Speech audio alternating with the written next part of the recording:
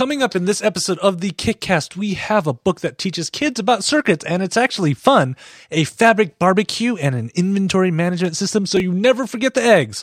So sit back and relax. It's time for the Kickcast.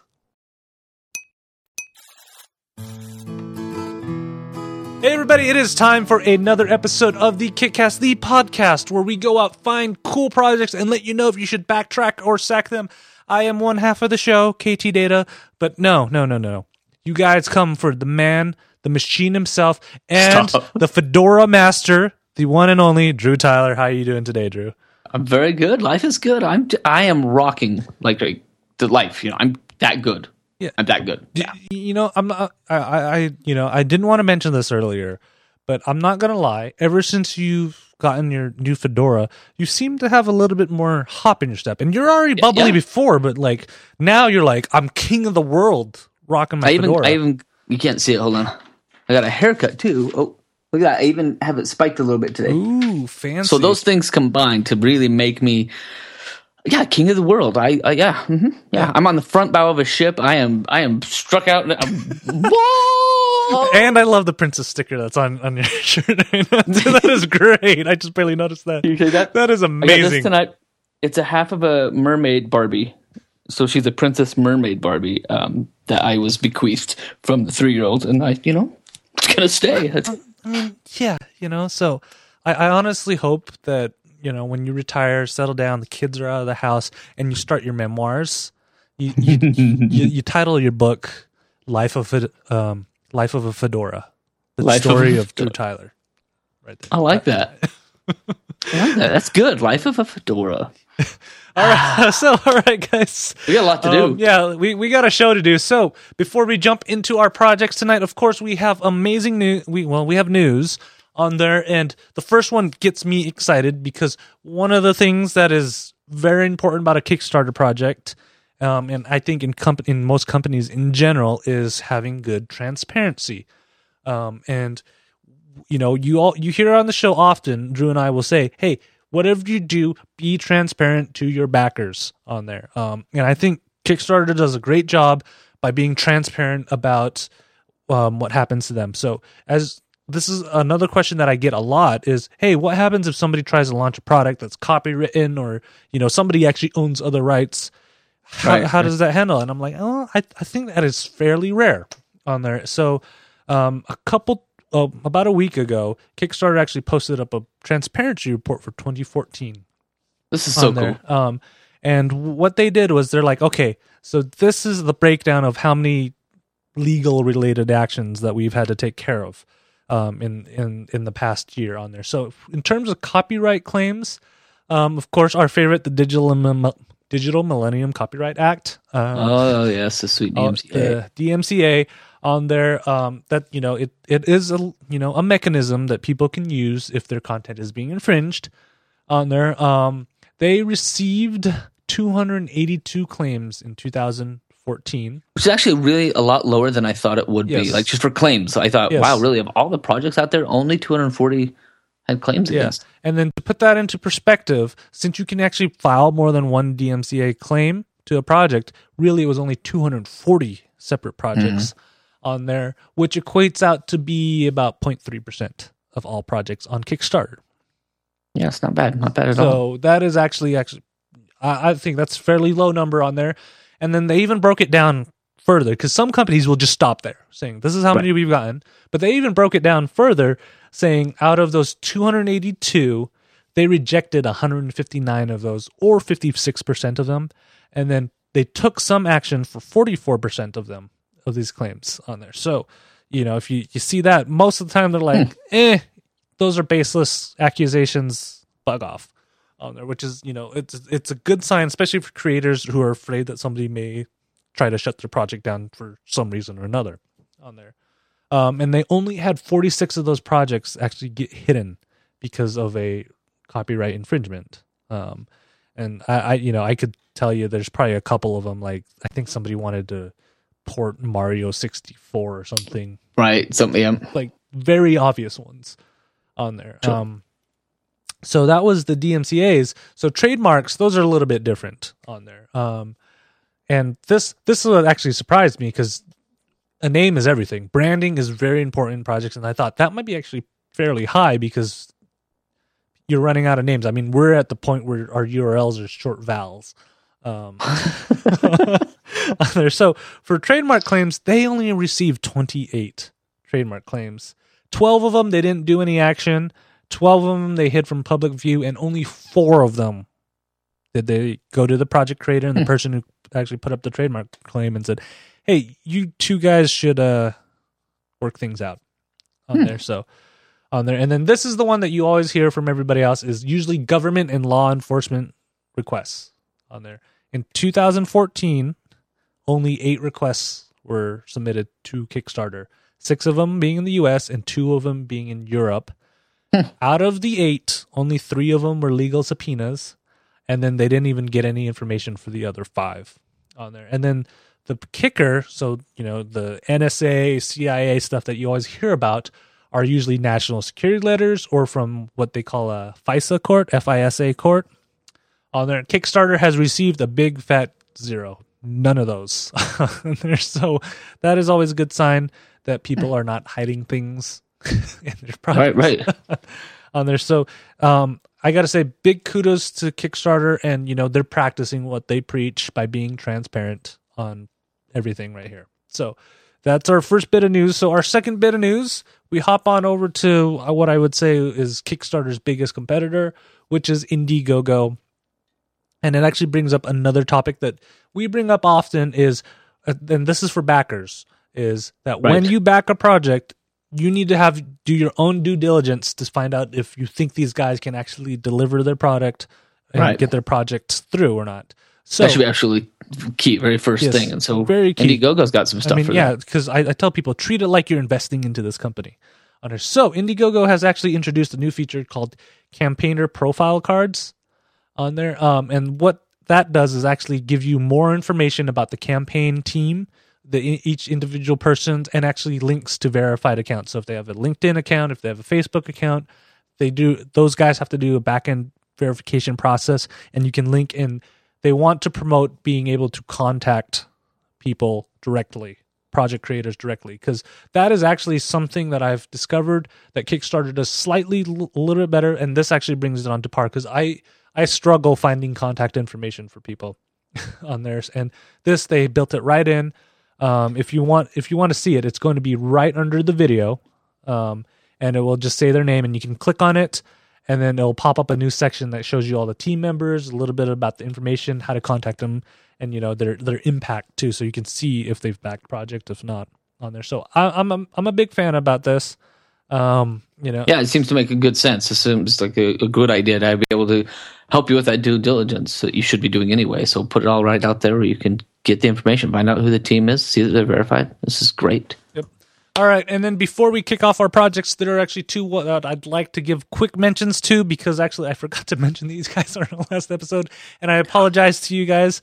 There's a project that launched called KitLab, and it is essentially what you do is, Drew, I know you have 0 experience in this, but for homebrewers, you know, homebrewing is a very big hobby that people are picking up on there, and what KitLab is essentially a website you can go to where different homebrewers will put their recipes up, and you can actually order all the supplies and everything for that, and they will deliver it and bring it to you. So what KitLab is doing is trying to get funds to put up their to get this website fully functional, finish off the coding, and help advertise and, you know, get this business off the ground. So if you guys are a home brewer, check out KitLab on Kickstarter. They have about 17 days to go, and a little bit long way, so any little bit helps on there. And our second quick mention, Drew, you know, I'm going to let you take this one. Oh, I've got another quick mention that I'll share, and this one is from one of the teams that I've been working with my filmmaking class. I've got 5 teams. One's making a documentary, and 4 others are making feature films.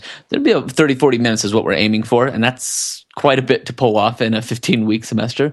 And several of the teams have put in their own funds to kind of get themselves off the ground and to get the props made and things like that. So this is one of the films called Nero.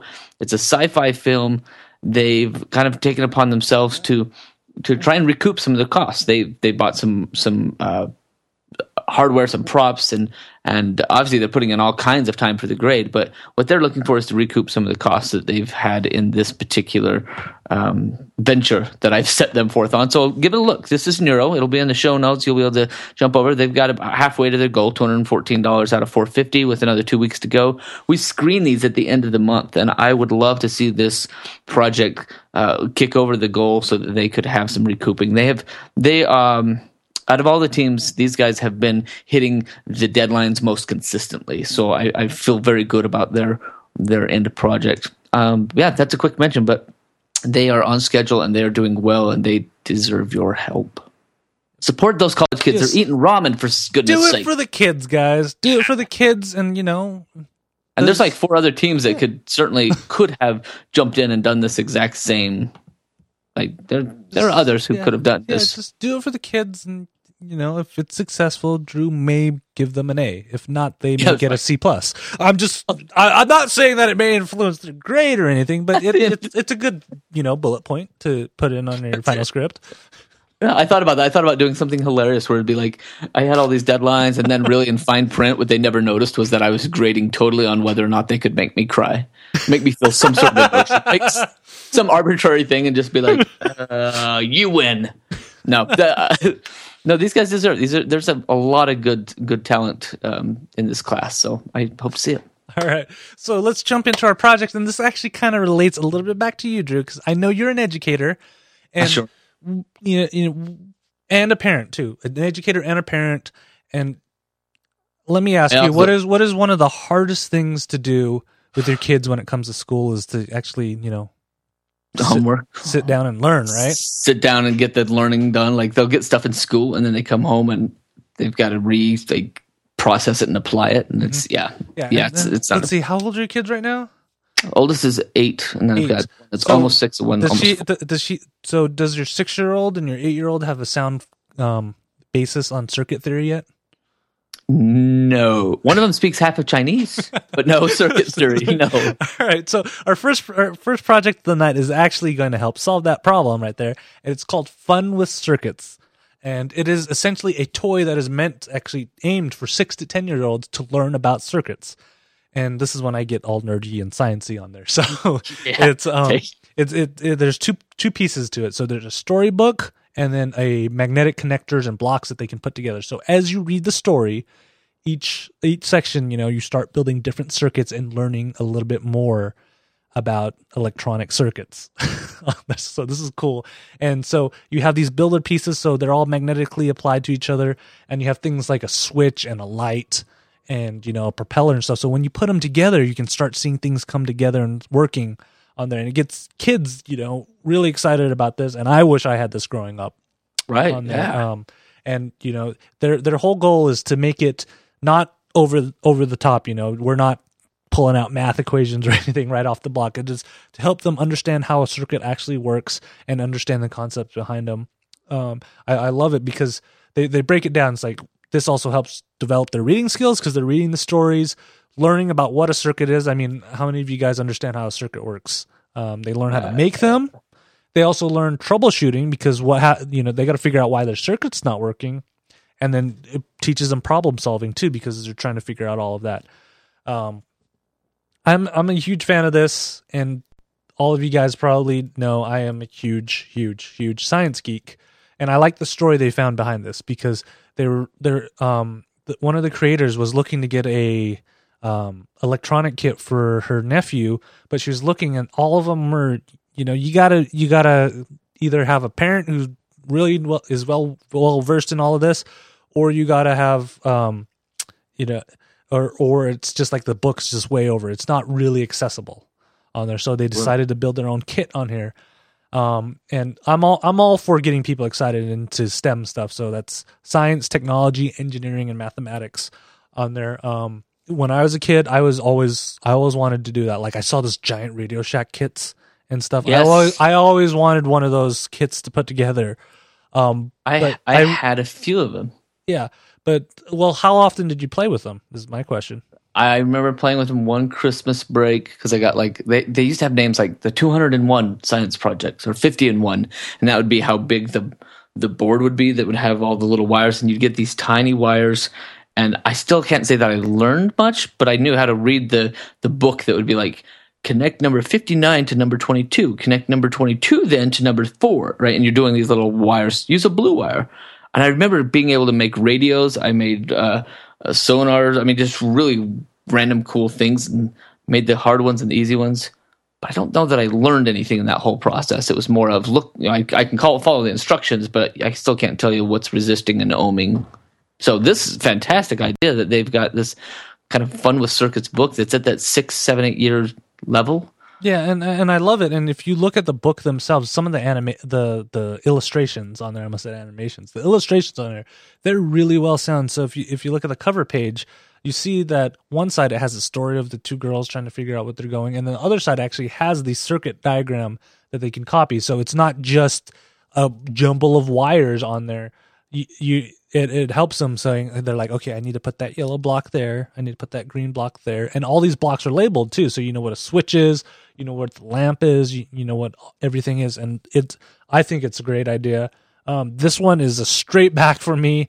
I don't have any kids, but if I ever have kids, this is the stuff. You'll pull out the book. This is the stuff, because I love this aspect of it, because I know. When I was growing up, I loved all this stuff, but I knew most kids would probably get bored with it because it's just so straight-laced. But this, when you have a story, you're like, oh, what happens next? They actually have a blog, and they were putting up stories on there. And there was this one girl who actually, they were at a children's museum playtesting this, and then the girl was like, I'm not really interested, but the mom was like, oh, come on, try it. And after goading her to build her first circuit, so she agreed to build one circuit. After she built that first one, she was reading the story. Oh, I want to know what happens next. So she flips a page, starts reading, and starts building a second circuit. And by the end of it, she's like, can I take this home with me? This is amazing. Nice. So it's a back for me. So what is it? Backtrack or sack? Yeah, Drew? Back for me as well. I think. I mean, I love STEM as much as the next guy, but I like that there's still an artistic flavor to this. You know, because I always go for STEAM. A little bit of art mixed in there, but I like that they put this into a story and that they're combining it in this way that's deliverable to this younger age. So it's a back for me. Perfect. All right. So as we go from the educational realm, we go, unlike the weather outside, for some reason it snowed in Utah today in the middle of April. Oh man, and it was quite a downpour for quite a while there. Yes. It was like full on. Yeah, it was literally raining mud. Dirt. Yeah, because like I walked to my car, which was 2 steps away from my building. My jacket is actually covered in dirt right now, dried dirt, just from the rain on there. So, but summer is coming up, and everybody loves to go out and barbecue. Barbecuing is a big thing in summer. So, Drew, how about we kick off this next project that actually will help if you like barbecuing and being on the go?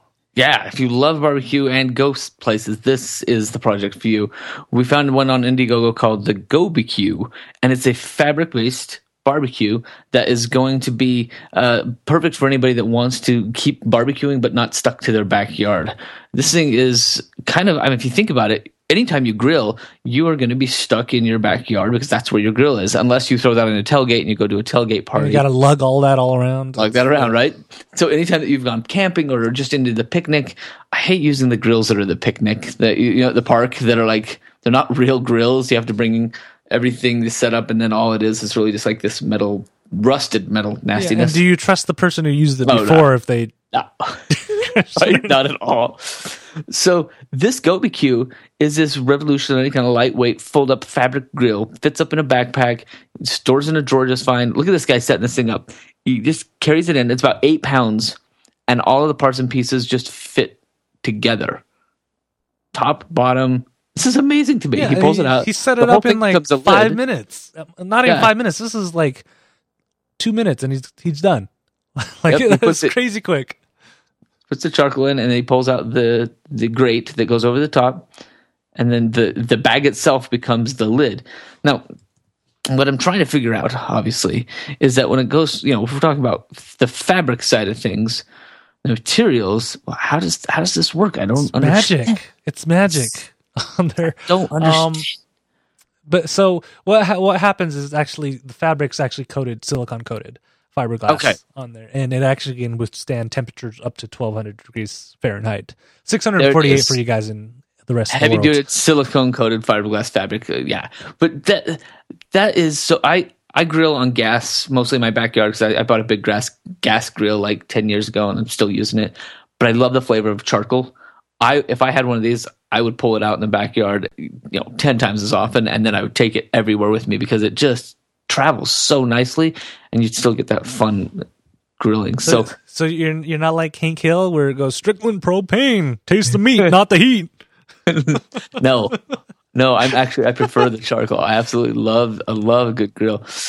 Man, this is a fantastic idea. Just the idea that portable grills have always been based in metal, and that means bulky. And then you gotta, when you're transporting them after you're finished, you gotta wait for it to cool down. This actually cools down quicker than metal. Yeah. The best part of this video is that if you watch it, they have this shot where a guy has an old style grill strapped to his back with duct tape. I don't know if you saw that in there, but it's like it's like all across here, across there, and then on his back is this like turtle shell of an old grill. Anyway, I love this. This is definitely back for me. They've already funded by about $5,000 over. 275 people have backed this. It's fixed funding. I believe it's good to go for another 2.5 weeks or so. But wow, I don't know for the backing of it. What are we talking about? $120? Does that sound right?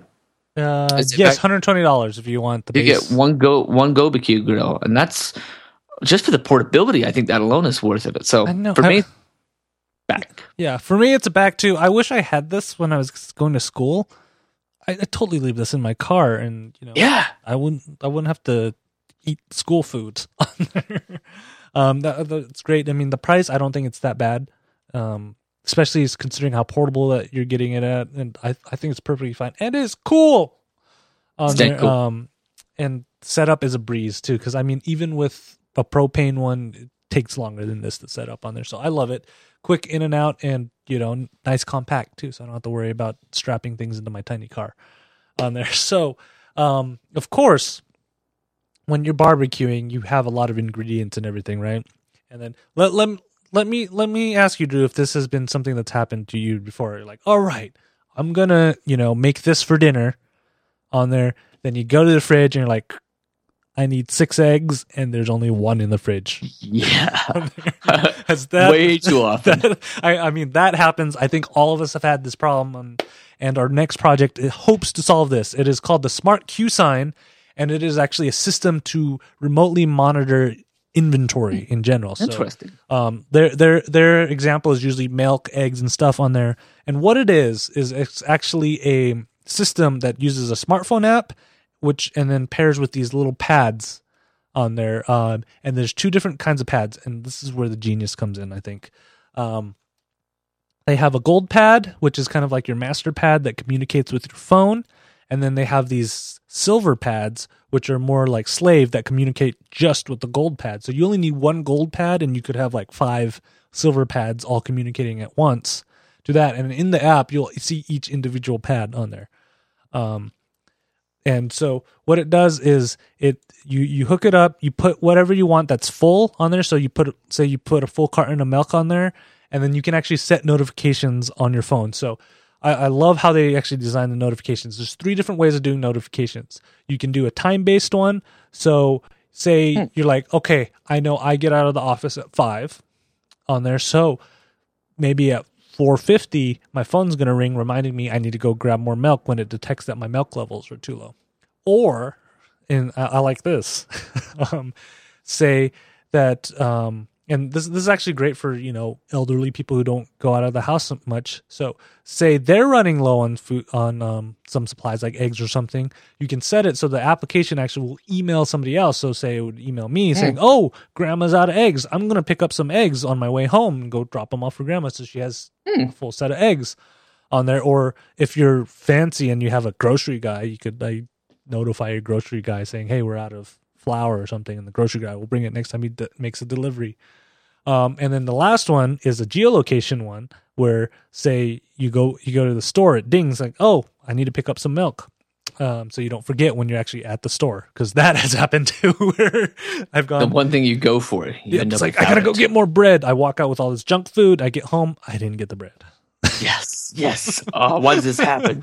On there, And so each of these pads actually they don't have rechargeable bases or anything. They actually just use watch batteries, the CR2032 batteries. Those last about 6 months on there. And of course, following my favorite technology, you guys probably think it's my favorite technology. It has Bluetooth in there. That's how it communicates to your phone on there. And I love this idea because I've seen different approaches to doing inventory. Like some of them are like, okay, you're gonna scan your UPC code and then it's gonna be able to tell you there, or you have to put like specialty tags on them. This, you just got to set it down and you're good to go. It doesn't have to just be eggs, milk, or anything. I think they do it on a weight-based system on there. So here's a picture of them where they're stacking cans on top of each other. So you take off one can, it can tell that there's only 50% left on there, and you can program it saying, hey, if there's 50% left, that means I only have one can left, so it should remind me to get more later on there. So I love this idea, and I love how they're actually trying to keep your costs down by having the gold pad and the silver pad on there. Because if you had all gold pads, I think that would get very cost prohibitive on there. So what do you think about this way of managing things, Drew? This one's tricky for me because I think overall I love the idea. I love this idea that you can keep track of things from afar. You can be aware of what's going on. It has merit. I guess my hardship is that I share my fridge with small children and they're always in and out of it.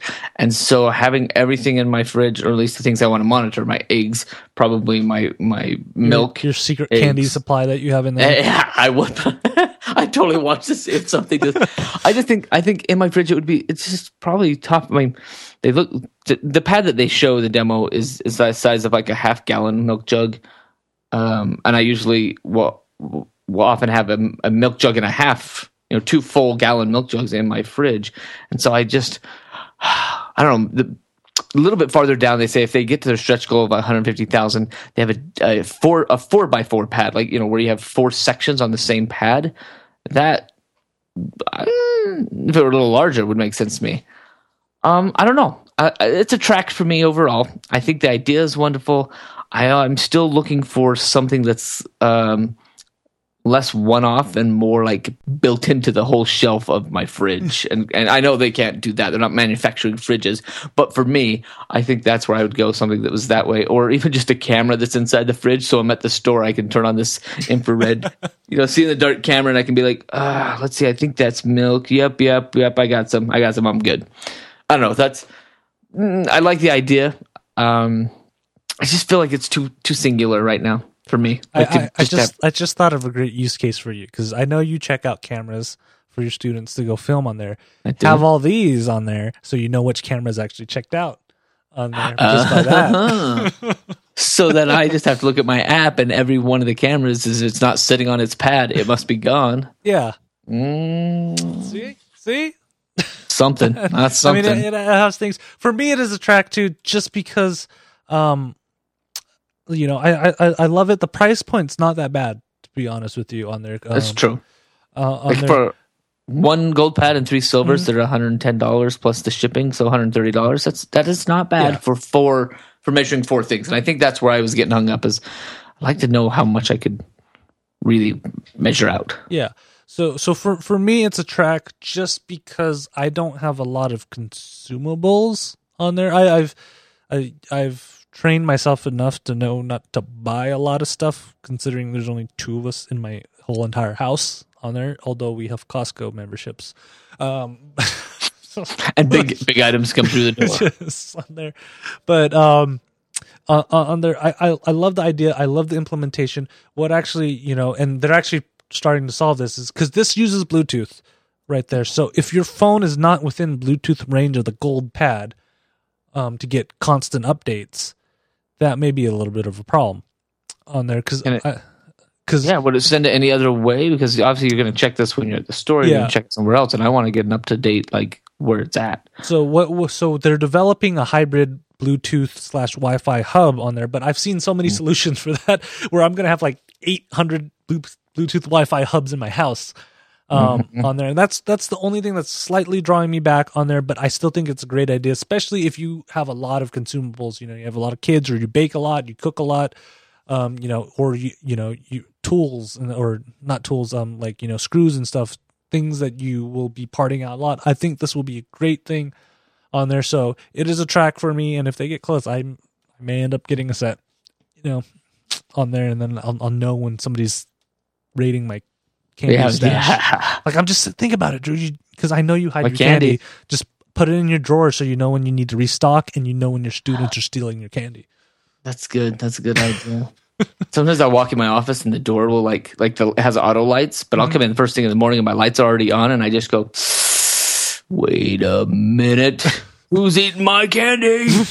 See, on there. So, and so that is the Smart Q sign. And of course, our last thing is our sack of the week. Sack of the week. And this is so much fun to find. This one is a winner, because I will tell you straight off, when I read it, because he didn't have a video, of course, on there, I had no idea what he was trying to fund with $150,000.